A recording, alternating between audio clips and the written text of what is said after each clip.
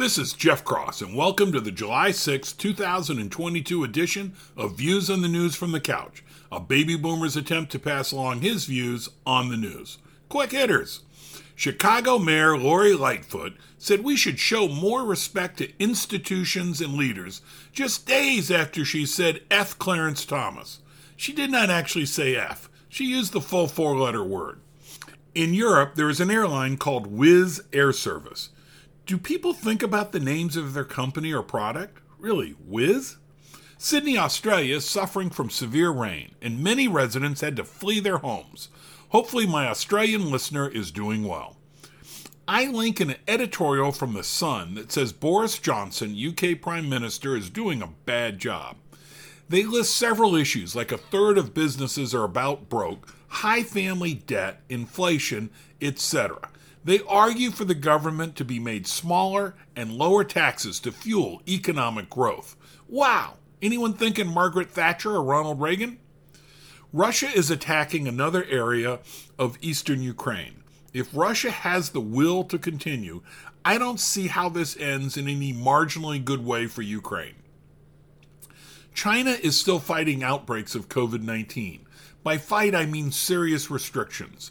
China did well in minimizing the spread of COVID, but I wonder if that just means it will take longer to eventually infect much of the population. Great to have delayed that spread until after vaccine availability, but in the words of Jim Croce, is China now pissing into the wind, which Croce advised against. Moving on. A friend used the term high-powered rifle last night and asked why do we need them? My gun control conversations over drinks never end well, so I mostly kept my mouth shut. But I did wonder, what is a high-powered rifle? And if the descriptor high-powered is needed, it must mean that low or medium-powered rifles exist. In my checking, I found there are subsonic rounds that make much less noise than rounds that leave the gun at a higher speed. I'm not sure quiet is good within the gun control context. Also, I think the term high-powered is used for AR-15s, which shoot, or mostly shoot, 0.223 caliber bullets. They go fast but are very small. Our military went with that bullet because they were small, you could carry more of them, the gun could be smaller and with less recoil. And the military did not care that the bullet was not as deadly. Wounding was just fine. Mostly I read was that the term high-powered is one the media likes to use. Doesn't need to be informative, the goal is manipulation. President Biden is considering cutting tariffs on Chinese imports to help with inflation. Joe, don't do it. That money goes into the government coffers, and it helps American companies. And the reason the tariffs are higher is because China was charging higher tariffs on American goods. If you want to cut tariffs, offer to cut our tariffs if they cut their tariffs. That is what a leader would do. As I often do, today I link to Jonathan Turley. In his essay, quote, Georgetown law professor Rosa Brooks, the problem is the Constitution which enslaves us, end quote.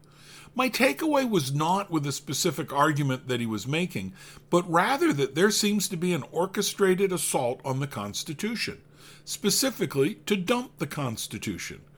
Now that a majority of Supreme Court justices believe the words say what they say, some, though I fear the numbers may grow to many, say the Constitution should be discarded.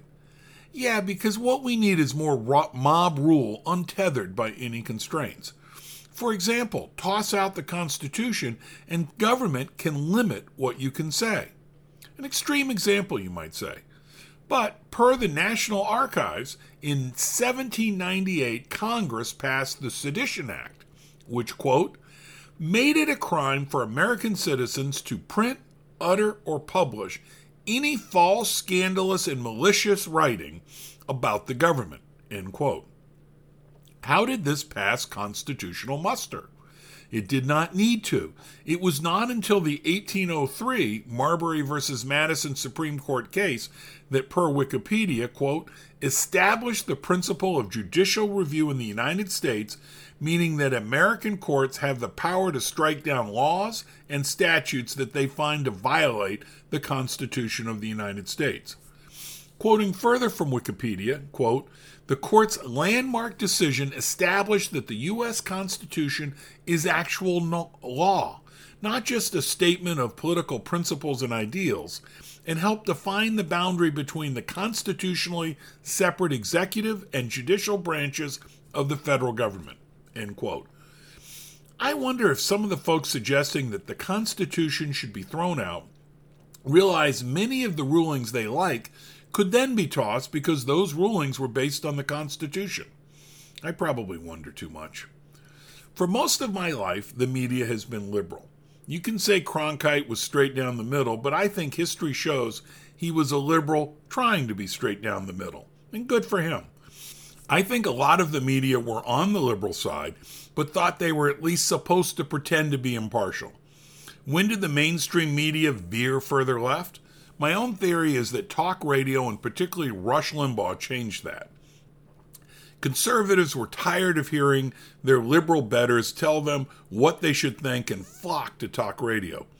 That left the mainstream media with an audience that now was more liberal because they lost some of their conservative audience and they catered to the audience that remained. A few more rounds of that and we now have crap for news. Part of the subsequent rounds I mentioned happened in the 1990s when Robert Murdoch looked at the cable news landscape and saw that only half the population was being served, the liberal half. It would be like a business person knowing that half of the people in the country preferred tea, but all they could buy was coffee.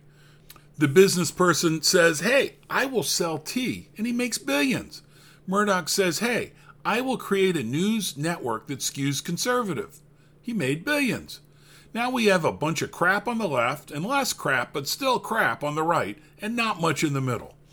All this sprang to mind when I read the linked Variety article. Zaslav is the CEO of Warner Brothers Discovery that now owns CNN and says he is trying to take CNN to the middle. Quote, journalism first. America needs a news network where everybody can come and be heard. Republicans, Democrats. I think you're seeing more of that at CNN. I think it's the greatest news brand in the world with the greatest journalists, and we're going to lean into that. We're not going to look at the ratings. In the long run, it's going to be worth more, end quote. If he can do that, it will be unique, great for the country, and likely profitable. Yes, I know some of you will say that government-funded PBS or NPR is neutral. My response is that I am skinny. After writing that, now I figure I have to listen to the damn thing to be true to myself. I will. Thanks for listening to Views on the News from the Couch. If you like this podcast, please share with your friends. If you did not like it, please share with the rest of the folks you know.